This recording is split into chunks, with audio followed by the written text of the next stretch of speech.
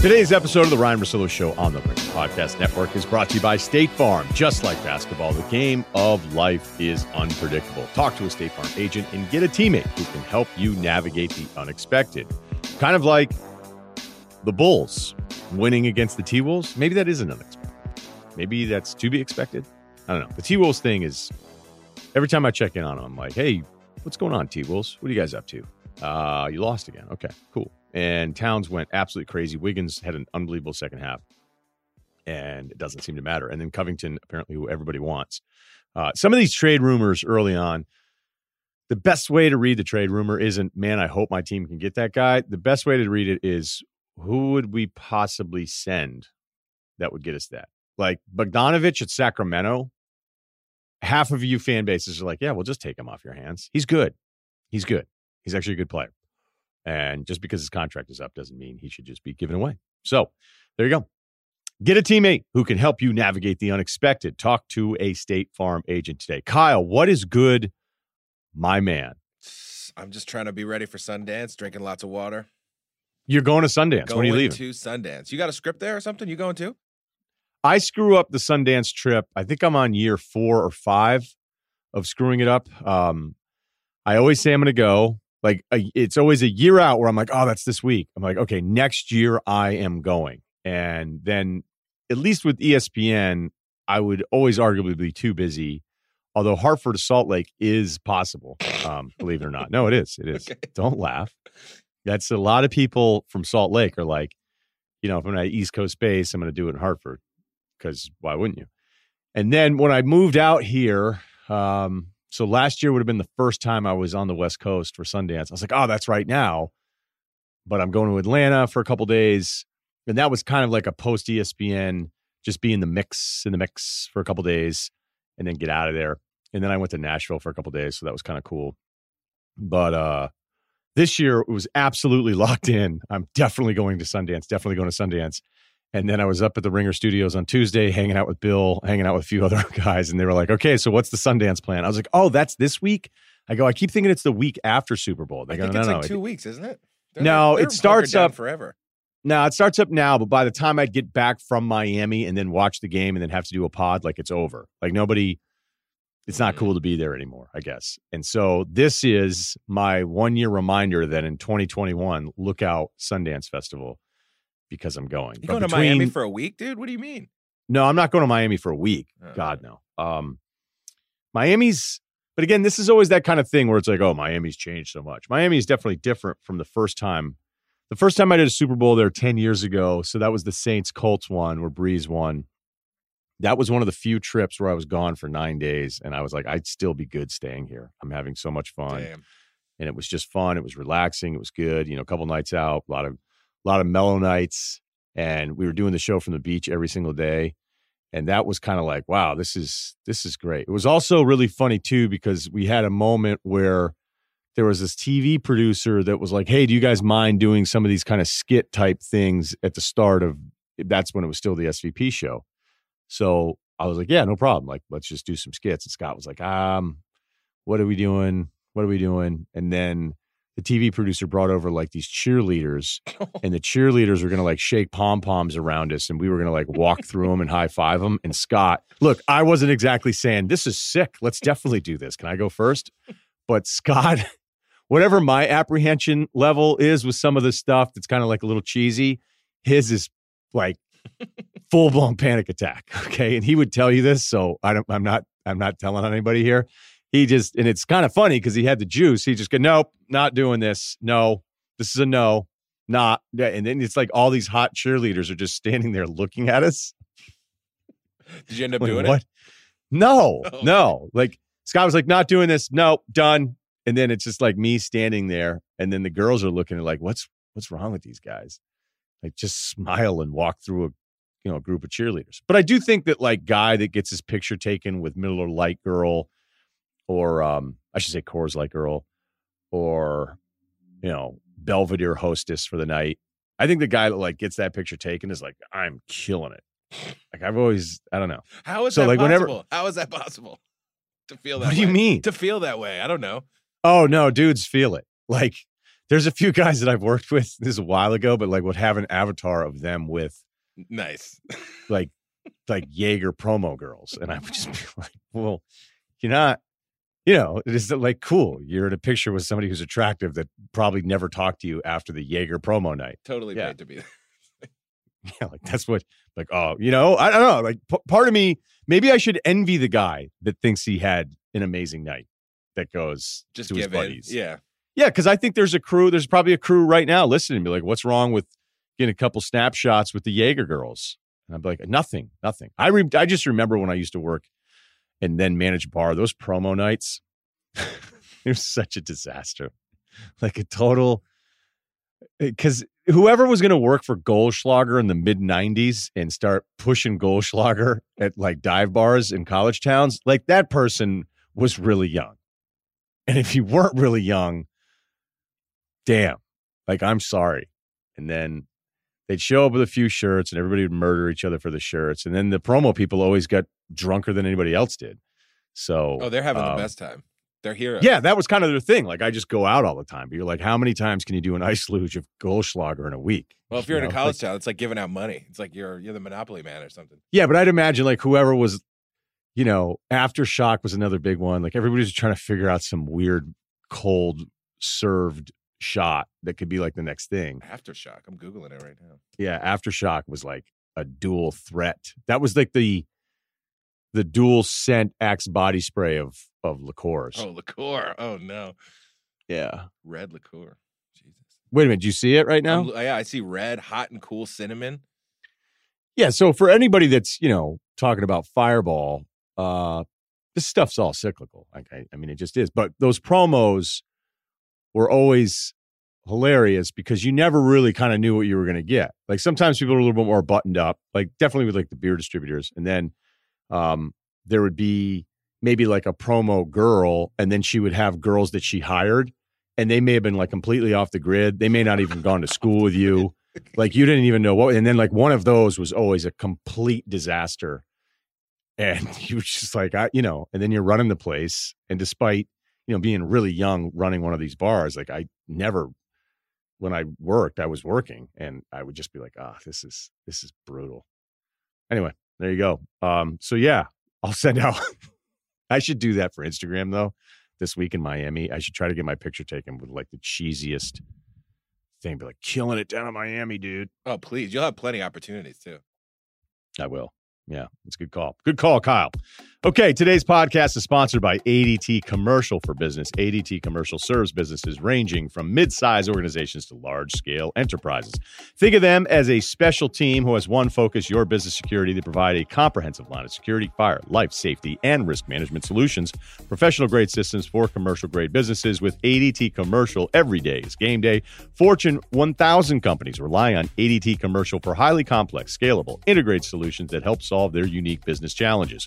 And if you're looking for a partner to upgrade or take over the monitoring and service of your current system, ADT Commercial can help to painlessly install and maintain large-scale, multi-site businesses. They make it easy to switch providers. Their onboarding is predictable, dependable, and painless. Schedule a no-obligation security review with ADT Commercial for Business. No pain. That's good in sports and good in business security. Visit ADT.com/game day to learn more. That's ADT.com/game day.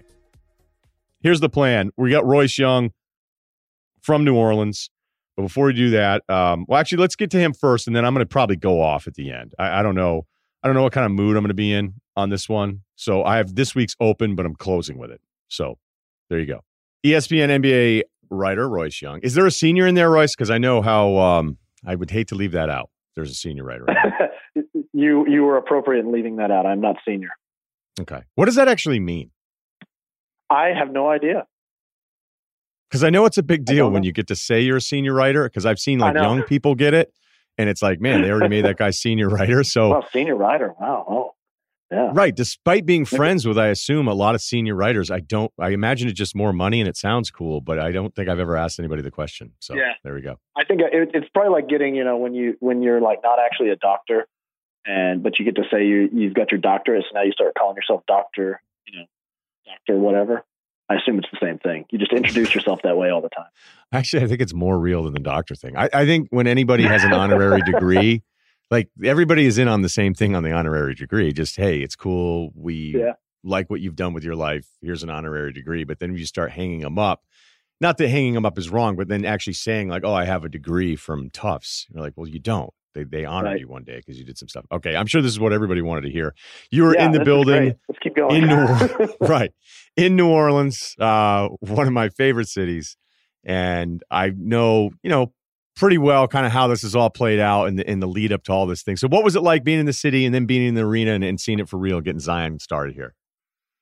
Yeah, I mean, it was an awesome experience. First of all, just the game itself, start there. And it was kind of, I don't know what the word is, Ryan, to use just for the first 3 quarters, the first 12 minutes of Zion's career. Choppy, awkward, reactionary, however you want to describe it. But for that 3 minutes, that I've been to a lot of great regular season games. Having covered the NBA in Oklahoma City, you happen to see a lot of dramatic events happen. And that's a top 10. I mean, that 3-minute flurry was just sensational. And like almost in the same way of like how everyone had to wait 3 months to see Zion, having to wait those 3 quarters for him to finally arrive in the NBA, so to speak, was kind of worth the wait. So, being around the city though, we spent about 48 hours kind of going around, getting the feel, seeing what people were thinking.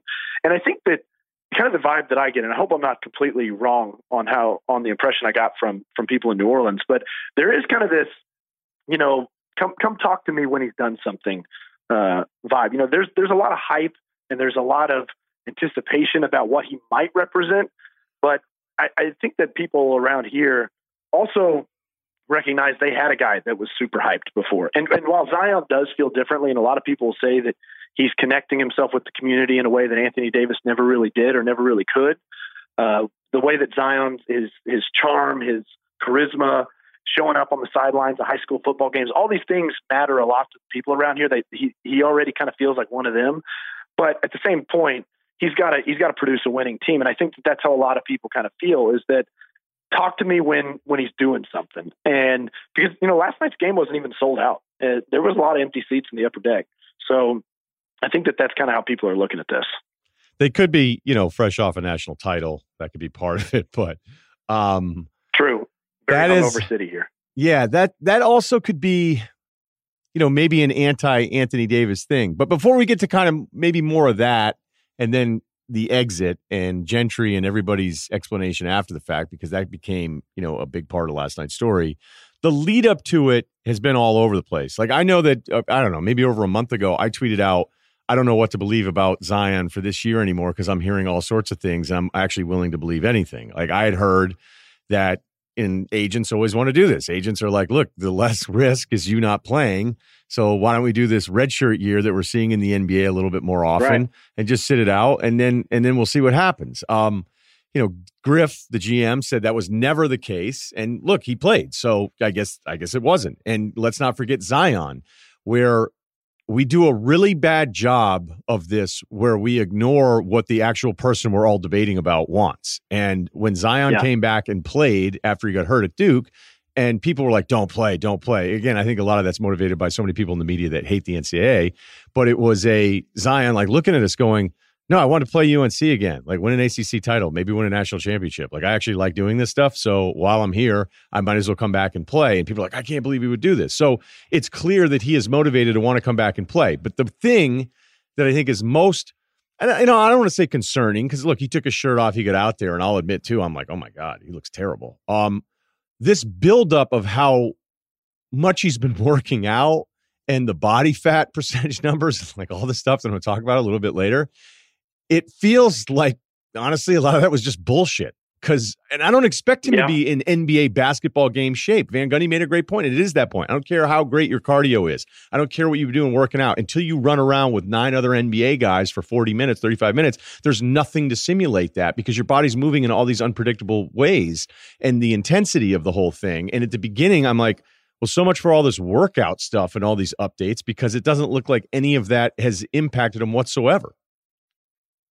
Yeah, it honestly, like that first 4-minute burst, Ryan, I felt like in the first 2 minutes he looked gassed. Like it looked like he was a little bit tired. And I think that it's just natural that when your adrenaline gets pumping the way that I'm sure his was, your heart rate's up. You kind of just can't control that. And you cannot simulate what it's like to not only be in an NBA game, but to be in a game this hyped, this anticipated, the crowd revved up the way it was. You just can't simulate that. You can't be prepared for that. Doesn't matter how many wind sprints you run in an empty gym. It's just not possible. So, I do think though that when it came to him kind of settling into the game, he obviously took kind of a different approach. He was a little bit passive. The Spurs, Greg Popovich almost, he's the unintentional troll that he is, was doubling him on every catch, kind of forcing Zion to kick the ball out. And, I think Zion, to his credit, kind of said, I'm not going to overly force this. I kind of wondered if his first play would be just him bulldozing his way to the basket and getting an offensive foul, but he kind of just tried to pick his spots. But I will say this, Ryan, we're all freaking out about the 4 threes and how awesome a moment of that was. And while he was out, he probably worked on his shot to an incredible degree.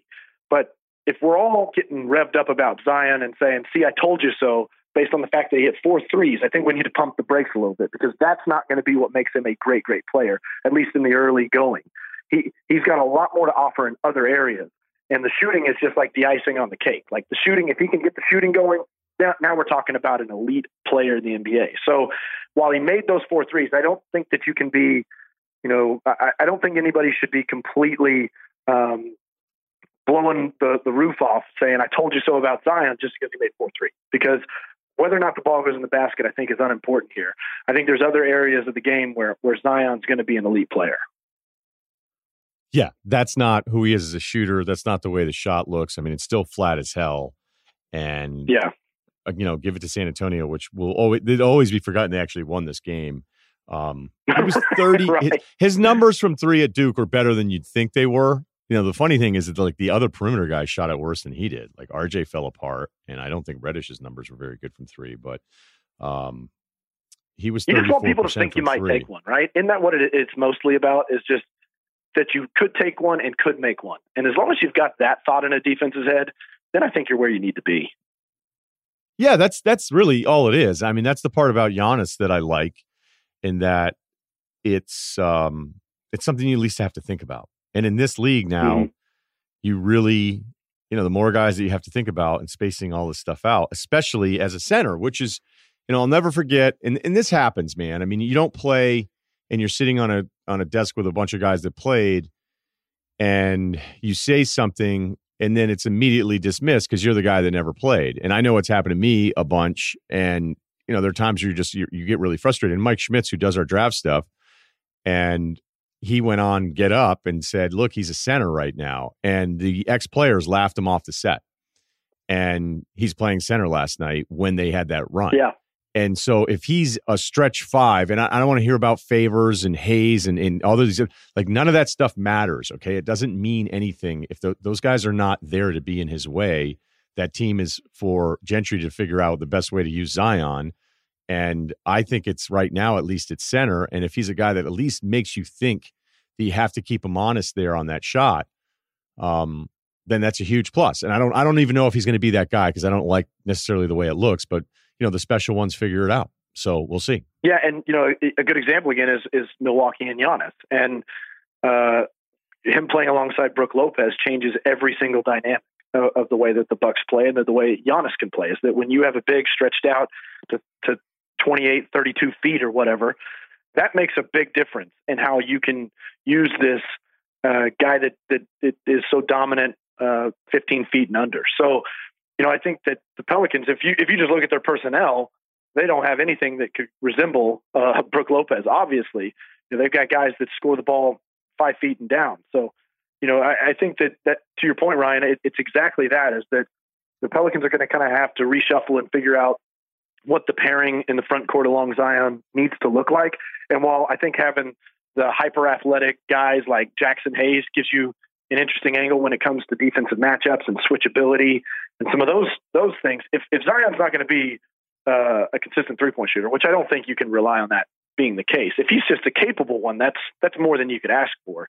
But if he's not going to be a guy that's truly a threat, you're going to need somebody, I think, at the 5 that can space. Otherwise, like you said, you're going to have to basically play him as a 5. And look, whether or not he's 6'5" 6'5", 6'6", however, whatever height you really think he is. Like, the dude is built like something just out of a comic book. So he can play center for all I care because he may not be so tall, but he's as wide as a player that you can see. And he can carve out plenty of space, and he can jump over basically any 7-footer. So I think he's more than capable. And plus, he's just a matchup nightmare. If you put a big, slow center on him, that's a huge problem. And if the Spurs would have played Zion straight up one-on-one, I mean, who did they have that could guard the guy? I mean, is Jakob Poeltl going to be slowing down Zion's first That was step the matchup. So, at one point, it was Jakob Poeltl, and you're like, okay, well, let's go. And yeah, that's why Jakob Poeltl sagged off like 25 feet from him. He was like, I know that I can't stick with this guy. No, and the big thing about Zion, too, and scouts will say this, and you know this, Royce, is that I remember like the first time somebody goes, look at somebody's second jump. You know, like the guys that really separate themselves from like everybody's, a certain level of athlete, right? There's a slower athlete. Like Paul Pierce was, he's not as athletic as Vince Carter. But like, no, Pierce was like a different kind of athlete, Steph Curry isn't Russell Westbrook, but Steph has body control and muscle memory in a way that's just as athletic as anybody else, but it's not flashy. It's Good not point. Zach LaVine. Where Zion has this thing where his second jump, like he had a miss on the left side of the rim when you were right to left on your TV during that third quarter stretch, and he missed it. But he, as a great second jumper, you always have the advantage of the guy with the ball in your hand. If you missed it before anybody else does, and he just jumped through everybody, caught it on the other side, and then put it back up. And you just go, yeah, that was an awesome play. Like, what was that? And that's one of those, look for guys that are either, he's big, he can move around pretty well, but what's a second jump look like? And Zion is absolutely the poster boy for that. He gets yanked, and I know I was upset, and you could say it's selfish, but this is really something bigger that I'm going to get to here on this podcast, and just that, we wanted to see him back out there. Yes, I understand all of the concerns leading up to it. I'm amazed at how, in a very short amount of time, I would say in just a few years, it feels like most of the media is like, no, it's cool. Like this fun thing that everybody's enjoying, stop it immediately for the sake of minutes restrictions and projecting what could or couldn't happen. Gentry said it was the medical people. They tried to sub him out like 3 times, and he kept making all those shots. How did you see that playing out, and then the explanation afterwards? Yeah, I mean, look, it was uncomfortable, and I thought that Gentry, he did his best. And I mean, Alvin Gentry, Ryan, and you can do all you want to try to keep him to stick to script. And at a certain point, he's going to go off of it. And he in the post game, he tried to stick with it. He expressed that he was disappointed, which I think he needed to do because look, Zion was very disappointed and being around him in the locker room. I kind of hung around in the locker room as he was getting ready to go for his post game press conference. And there was people kind of coming up and almost, I don't want to say consoling him, but kind of telling him it's okay, because I think that he was frustrated with the way that he had it rolling. Everybody was fired up. It was a dream come true. His NBA debut couldn't be going better for him. He flipped the tide of the game. I mean, not only did he make 4 threes in a row, but the fourth one gave him the lead. I mean, they had come back from a double-digit deficit. So, and then he sits down, and so I think he was pretty frustrated by that, and everybody kind of had to console him. So I think Gentry recognized that, and he was trying to kind of play both sides of it. But when he went so far to say, I don't think Sean Payton would have sat down Drew Brees, I was like, okay, now we're making weird comparisons, and that doesn't make any sense. But I will say this. In some ways, Ryan, I almost feel like it could be better just as like from a narrative perspective, from an entertainment perspective, that Zion did go sit down. Because now, like, what was going to happen next? He was going to heat check at some point, right? And he was maybe going to miss the next 2 out of his 3 shots. I don't know. Maybe it would have been spectacular. He just would have kept making them. But more than likely, he would have missed a couple shots down the stretch. And it would have, the hot hand would have disappeared. The momentum would have kind of been popped, and it wouldn't have been the same thing. But now it's like the cliffhanger episode. It's like the thing of he left the building scorching hot, and it's like, now what? Now what's going to happen with Zion? So now that next 4-minute burst that he has Friday against the Nuggets, it's like, wow, can he pick up right where he left off? So I do think from like, if we're looking long view entertainment, this could be kind of a good thing. It's like the cliffhanger. I'm eager to see the next one more so than I even was. I did not expect the entertainment zag. Wow. That was good. I'm not even saying like I agree with you. It's just, you're right. Like there's this thing where he hits those shots and then it's like, okay, that's it. Like we're just only going to give you a taste. You can't play another song. And that's right. it. Do you have any other good anecdotes from just being around it? Stories, something that you're going to remember, something you're going to tell other people when they're like, hey, you were there that night.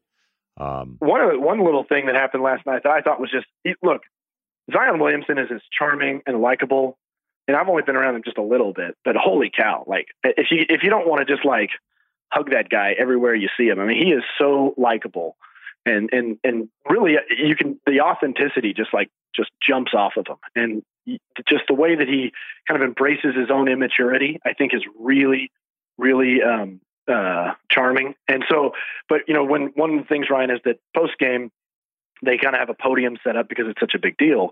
And it just so happened, Zion's never really done a true NBA post-game press conference. And so he's coming down the hall, and it just so happens that he ends up going at the same time Drew Holiday does. The Pelicans were planning to bring 4 players to the podium.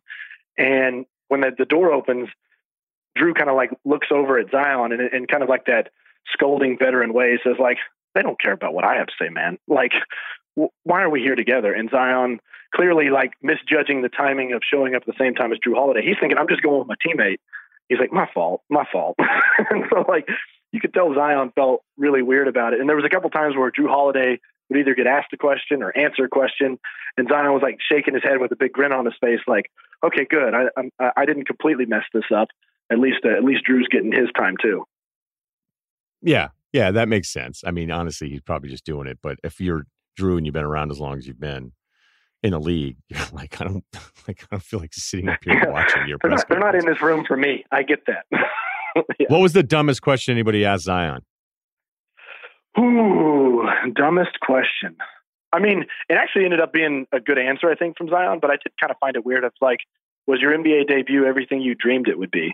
And it's like, it was kind of a cringy question to me because it's like, well, they lost. Like, you're basically saying, did you always dream about losing in your NBA debut? But Zion, as he tends to do, answered it in a pretty classy and smart way. And he acknowledged, like, other than the losing, it went about as I could have hoped it was. The energy was awesome, but I did cringe a little bit when that question came out. What do you think is going to happen with how Brandon Ingram adapts to this? Because he has been incredible for them. Yeah. He's been a big moment guy too. Like, it's not, I've started to feel, and this is actually something Simmons and I talk about all the time. I think we're in this era right now of the NBA of some of the emptiest big stat games that I've ever seen. And I'm trying not to be in the moment with it, but like, I'll look at some of the numbers of these players that we all think are really good. And I'm like, yeah, they keep losing all the time. And I'm not telling you the Pelicans are good, but when I watch Ingram's games that are kind of big games, I'm like, this guy has more impact than just the raw scoring numbers, and he's a borderline all-star. But now you go, okay, how do you make this work? Like, having better players, this is better for Ingram than having worse players around him and putting up big numbers, but I do think it's something to think about because so much of the offense ran through him. Yeah, I think it's a great point, Ryan. And then just also, this is something any team with young, talented guys are going to have to battle against. Is just kind of the tug of war that goes on when it comes to the spotlight too. And like, let's not forget, Brandon Ingram was number 2 pick himself. He went to Duke too, and he was kind of a big deal coming into the NBA. And now he's playing at an all-star level.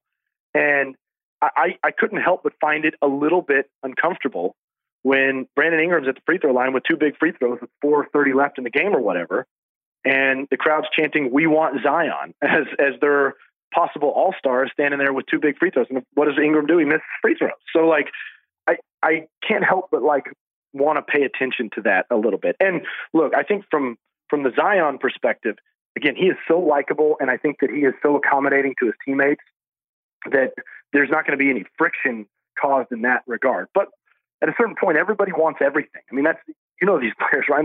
They want it all. Every single one of them wants it all. They want the shoe deals. They want the commercials. They want to be the all-stars. They want everything, and they should, because that's their expectations for their own careers. But I do wonder how that could go as kind of, you need 2 stars, you need 3 stars, but you also need them to be able to be cohesive and together. And that's going to be on the Pelicans front office and the kind of the culture that they're developing, which I think they're doing a really great job of, by the way. But I do think that they've got to kind of massage this situation and make sure that everybody's on the same page. And as everybody's developing and growing, that there's no tension that kind of builds up on the inside. Great stuff. You can follow him at Royce Young, ESPN NBA writer. And thanks for the time. Enjoy the rest of your time in New Orleans. Will do, Ryan. Thanks, man. Okay, before I get to this week's Open, which is the close, the matchup is set, and both teams are ready preparing for the biggest game of the year. Time is almost up on the football season, but you still have time to feed your fantasy fix with DraftKings, the leader in one-day fantasy football. Plus, for a limited time, all new and existing users can get a deposit bonus up to $500. We keep telling you guys about this. It's $500 free dollars if you play the game. Draft your lineup and feel the sweat like never before. Every run, throw, and catch mean more with a DraftKings lineup on the line. It's simple. Just draft your lineup, stay under the salary cap, and see how your team stacks up against the competition. DraftKings will have millions of dollars up for grabs for the big game, so you won't want to miss out. Don't want to wait till next week to get some action? DraftKings also offers basketball contests every day with hundreds of thousands of dollars up for grabs. So if you're sitting around, hey, I'm bored, I have nothing going on, DraftKings, play a little hoops, daily fantasy, done and done. Download the DraftKings app now. Use the code Russillo, Russillo, during sign-up. For a limited time, both new and existing users can get a deposit bonus up to $500 on your next deposit. That's code Russillo. And you can get a deposit bonus, like we said, up to $500 only at DraftKings. Minimum $5 deposit required. Deposit bonus requires a 25-time playthrough. Eligibility restrictions apply. See DraftKings.com for details. Hey, want to just remind everybody about ZipRecruiter because we know how challenging it is to hire people. You're listening right now. You know, it's true, though. Anybody that runs any kind of business, when you'll say, hey, how's it going with that guy? And be like, you know what? It's so hard to find good people. Right, Kyle? True that. Like when you start your own company, you know you're using ZipRecruiter. You're probably going to have a promo for it because of all these ads. Feel free to jump. Don't jump in then. Okay, here's what we're going to do, Kyle. ZipRecruiter is going to send your job to over 100 of the web's leading job boards, but they don't stop there. With their powerful matching technology, ZipRecruiter scans thousands of resumes to find people with the right experience and invite them to apply to your job. As applications come in, ZipRecruiter analyzes each one and spotlights the top candidates so you never miss a great match. ZipRecruiter is so effective that 4 out of 5 employers who post on ZipRecruiter get a quality candidate through the site within the first day. And right now, my listeners can try ZipRecruiter for free at this exclusive web address, ZipRecruiter.com/Ryen Show. That's Ryen Show. That's ZipRecruiter.com/Ryen Show. Ryen Show. ZipRecruiter.com/Ryen Show. ZipRecruiter, the smartest way to hire. This week's open is this week's close, and it's about Zion Williamson. I, like many of you, planned my day around Zion's debut, and it's something we've all been waiting for a really long time. Simmons and I talked about ratings decline. I think there's a million different reasons. Also, shout out to some of you that chimed in saying, hey, some of the ways you can share NBA video now on these streams, these illegal streams, like that has to play into it. I don't know. I don't know if that's the answer, but shout out for another reason why, because I think we're about 10 to 15 deep on potential reasons. And one of those reasons was Zion Williamson. And despite the debut anticipation, which may have only been surpassed by LeBron's first game. And I remember what that was all about and watching the game and be like, man, he's going to be awesome. The shot looks a little loose. Order the jersey immediately. Like I was all in on the LeBron thing just because, not that that was rare, but it was because it was fun. It was going to be different. It was going to be exciting. And he was going to develop into this guy that's arguably one of the greatest players ever. And whenever anybody actually exceeds the hype leading up to it, it is so rare. Tiger did it. LeBron did it. A-Rod probably did it. And I don't know if Zion's going to do any of those things because he's in a different category because we're starting with concerns not about his game, but about his health, his body, and all of these things. Whenever I do a draft report, the first thing I do when I write them all out, I write them out for myself, is I look at somebody's body. And too often I'm probably like long, athletic. And just because guys are skinny and 6'7", sometimes we'll all be like, hey, he's athletic. And then it's not always the case. But with LeBron, it was his body is perfect. With Zion, I went from liking him with questions to loving him with still the same questions. I would write on my notes, bad ass, not meaning he's tough, meaning his ass looks huge. And that's just the reality that you're dealing with when you're talking about players and what their body is going to look at, especially young guys early on. Like I remember Drew Gooden out of Kansas. I thought he was going to be a completely different player, but he got thick in the hips. He had a really nice career, rebounded, scored, but was a different guy than he was at Kansas. And it was because of how his body changed. And some guys that are big get smaller. Duncan prolonged his career by being a big, thick guy that actually got skinnier, and it helped him stay healthy. I mean, when you really think about Duncan's career, there was a time where you go, 10 years ago, we were worried if this guy was going to be done because of his legs and his feet, and now he's out here winning championships again. So when you look at Zion, that's the first thing. And then when you factor in all the rumors that he wasn't even going to play this year because his agents didn't want him to play, and that David Griffin pushed back on all that, that's not happening. Then ultimately Zion being like, hey, I actually want to get out there and play. So it was great when news came out after a report that he had to learn how to run again, which never sounds good. Like, hey, what are you up to? Oh, I'm 19, I'm 20, but I'm learning how to walk in a different way. I'm learning how to run in a different way. That actually seems impossible to me unless you're like a straight line sprinter tweaking every little form or piece of form that you have. So with Zion, it was, what's this going to look like? So he gets out there and he starts, and I got to be honest with you, and I think a lot of people would agree, the first thing I thought of was he looks terrible. He looks fat. He looks like his legs actually are hurting. And the adrenaline part that Royce Young talked about earlier is absolutely true. Like, think about the anticipation of being a kid and then making your NBA debut, especially with this delay, and just to be hyperventilating on the inside. So it was not surprising to see him gassed immediately, but I didn't know if he was gassed from just the excitement or that he isn't in shape. I don't know what these stories were about him working out. And Van Gundy was funny on the broadcast where it was like, wait a minute, he gained 9 pounds of muscle in 1 week. That's not real. Now, I think most people that work out, and I'm not even putting myself in this group because I'm not educated enough on it, but like real trainers will tell you that if you're big and you're strong and you're this untapped potential, this rough piece of clay, and you start working out the right way with somebody who knows what they're doing, you can put on a good amount of muscle in a very short amount of time if you've never, ever done it before. 9 pounds in a week seems a little aggressive. 8% body fat seems absurdly inaccurate. And so then it became, is this guy fat, openly on the broadcast, which then, of course, turned into body shaming. And if you can just put down your copy of this month's Atlantic and join us in the real fucking world and how we talk about athletes and talk about sports, as I said at the top, we talk about your body. We talk about who's in shape, who's out of shape. We talk and speculate, is this guy hurt? Is this guy right? That is the gig. That's what all the money is for. We talk about you in a way that we wouldn't normally do it. At HR, you wouldn't show up to Fidelity today and say, hey, so-and-so is probably the fattest guy in the office. You want to know why? Because we don't care about your body type when you're putting together an IRA, but we do care about your body type when you're a pro athlete. And heaven forbid, the guy that gets canceled for ever suggesting any female athlete is out of shape because you'd be toast.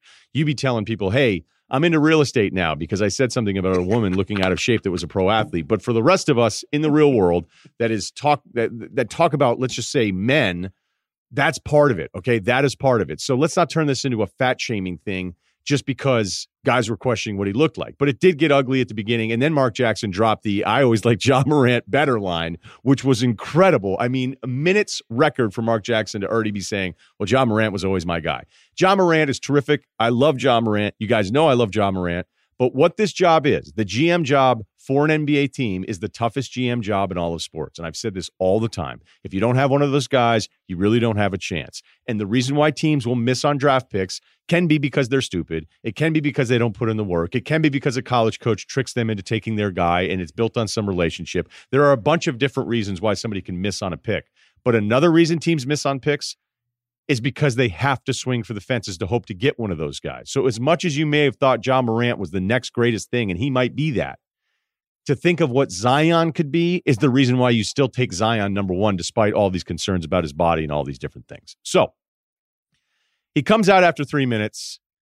The back and forth isn't great. He looks apprehensive. We know he's a good passer, so that's part of it. But it just looked like a guy that was like, all right, I'm just kind of trying to get my feet wet and fit in here and see how this goes. And I'm already pre-bummed out like a 40-year-old on a Thursday getting ready to go to Vegas for the weekend, thinking about that Sunday where I'm going tomorrow morning after this Zion game is going to be all about whether or not this guy is a real deal. And I love him. I think he's going to be great. I think he's going to be special. I think he's going to destroy people. I don't want to hear that he's going to be doing this against men now because they're not strong enough to deal with him, okay? They aren't. He's already stronger than most of these guys. But it was going to turn into a contest, as it does in my business, of who can be the most specific and dumping on somebody the quickest or anointing somebody the greatest the quickest, right? And I was just thinking about it going, okay, none of this really matters. You know, the people that would say that stuff is the kind of people that you don't really respect in the business anyway. So who really cares? Why are you going to get upset about these things? And then boom, 17 points in 3 minutes and 8 seconds. He hits 4 threes. I cannot believe he hit that 4-3 Because when you hesitate and you think as a shooter and you go, oh, all right, wait a minute, let me rethink this. Hell, I'll just shoot it. That never goes in. And for Zion, it went on in his fourth shot. He's not going to hit threes like that. But all of a sudden, the entire game changed where it's New Orleans is down. And by the way, that's a game they kind of wanted, right? They're trying to make the playoffs after not making the playoffs for a long time. We can talk about the value of a draft pick versus the value of getting your brains beat in the first round of the playoffs, which is probably what's going to happen to whoever is the 8th seed in the West. But there are franchises that go, we haven't done this in a long time. So, and look, the Pelicans actually were. It's not like they'd have this massive, massive drought here. Davis was in the playoffs prior to last year's disaster. But this is a franchise that probably wants some short-term wins here with everything that's gone on. So he scores 17 points in 3:08. They take him out. They looked like they were trying to take him out a few different times, and they were. And I'm at home, and I'm outraged. And I'm not even so mad that they pulled Zion, even though that's the origin of it all. I was probably more mad, as you guys know me well enough, I was more mad that other people were so accepting of it. And this has happened in a very short amount of time. It kind of falls into the category of all the people that hate the NCAA so much that they're just mad that Travis Etienne even want to go back, when it's like, hey, by the way, don't you guys always want the player to be able to do what he wants to do? And if Travis Etienne wants to go back to Clemson because, I don't know, he just fucking likes it there, isn't that okay for him to do? And that's exactly what he's doing. So get out of his way. Isn't it okay if Zion wants to come back and play at Duke last year because, I don't know, he just wants to play at Duke, right?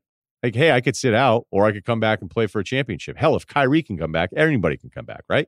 So in this quest to support every player, but then disagree with them if they do something you don't like them doing, it's also this massive protection of the player, and that anytime someone is rested, it is only the right decision. And that's where I push back on this. I am not a climate change doubter here, okay? Spare me your okay boomer reactions.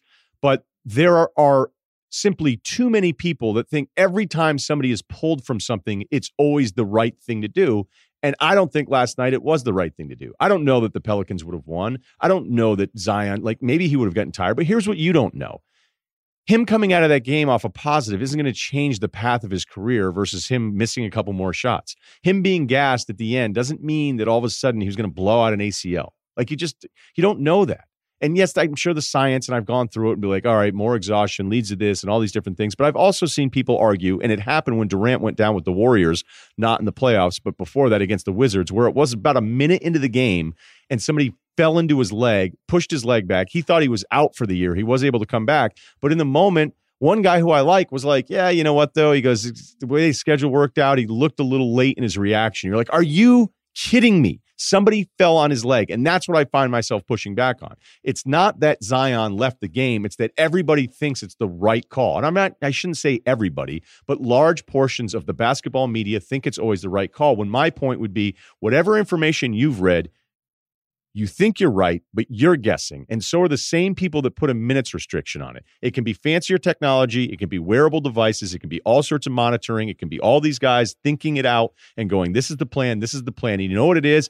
It's a really smart guess. It's a smarter sounding guess than just, hey, let's wing it. And that's the problem with some of the stuff that we have in sports. And this isn't a generational thing. Let's take a look at no-hitters, because it's become this thing where it's like, oh, you left the guy out there with 90 pitches? That was stupid. Okay.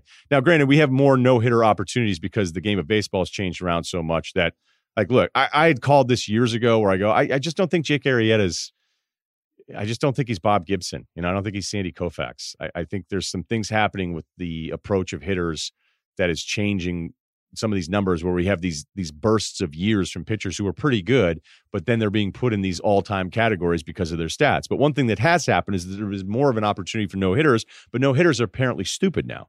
From 1995, going over the next 16 seasons, you had 8 seasons where only one pitcher was pulled from a no-hitter. So an entire full season of baseball, 8 of those 16 seasons from 1995 on, you had a full year where only one guy got pulled during a no-hitter. Now it happens all the time. From 2014 to now, it's about 30 different times a pitcher has been pulled from a no-hitter. Does that mean everybody's smarter, or does it just mean it's less fun?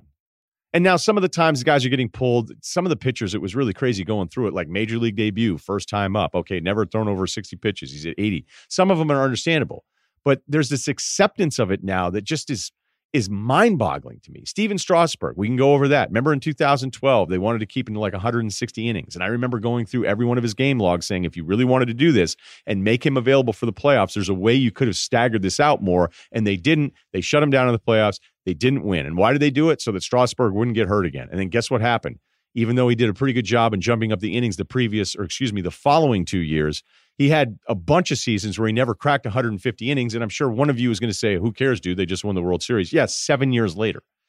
Klay Thompson having 60 points after 29 minutes and 3/4. I don't care if you're killing the Pacers. Go for 90. Let's see if somebody can surpass Kobe's 81. I know I'm not the biggest Harden fan, but when Harden has a matchup and Russ is out, I want to see him take 50 shots. I want to see how many points he can get because that stuff is still fun. And watching Zion go off last night was fun, and I wanted to keep watching it. I don't think it makes me selfish. I don't think it makes it sound like I'm putting his health in jeopardy. But what I'm telling you is that I don't think it would have been the end of the world, and that's a guess. But if you're telling me it was, you're guessing too. All right, that'll do it for me. I'll be with Long on Chris Long and I are emptying out the trunk on Monday. He doesn't want to do any football, so I'm putting together all sorts of stuff. I need to do a email for the show. I really do. Maybe I'll just do a show email for Gmail, and I really should get that going so we can have people write into the I can show handle that for you. It's simple. All right. Can you just do the Ryen Russillo show at Gmail? Sure thing, man. Or the Russillo show at Gmail, or you can do Russillo Ringer at Gmail. Just whatever it is, and then I'll tweet out the thing and be like, hit us up with mailbag questions for Chris and I on Monday, and then a couple different things playing in Miami. So that'll do it. Please subscribe, rate and review. Can't thank you guys enough, and enjoy the weekend, all right?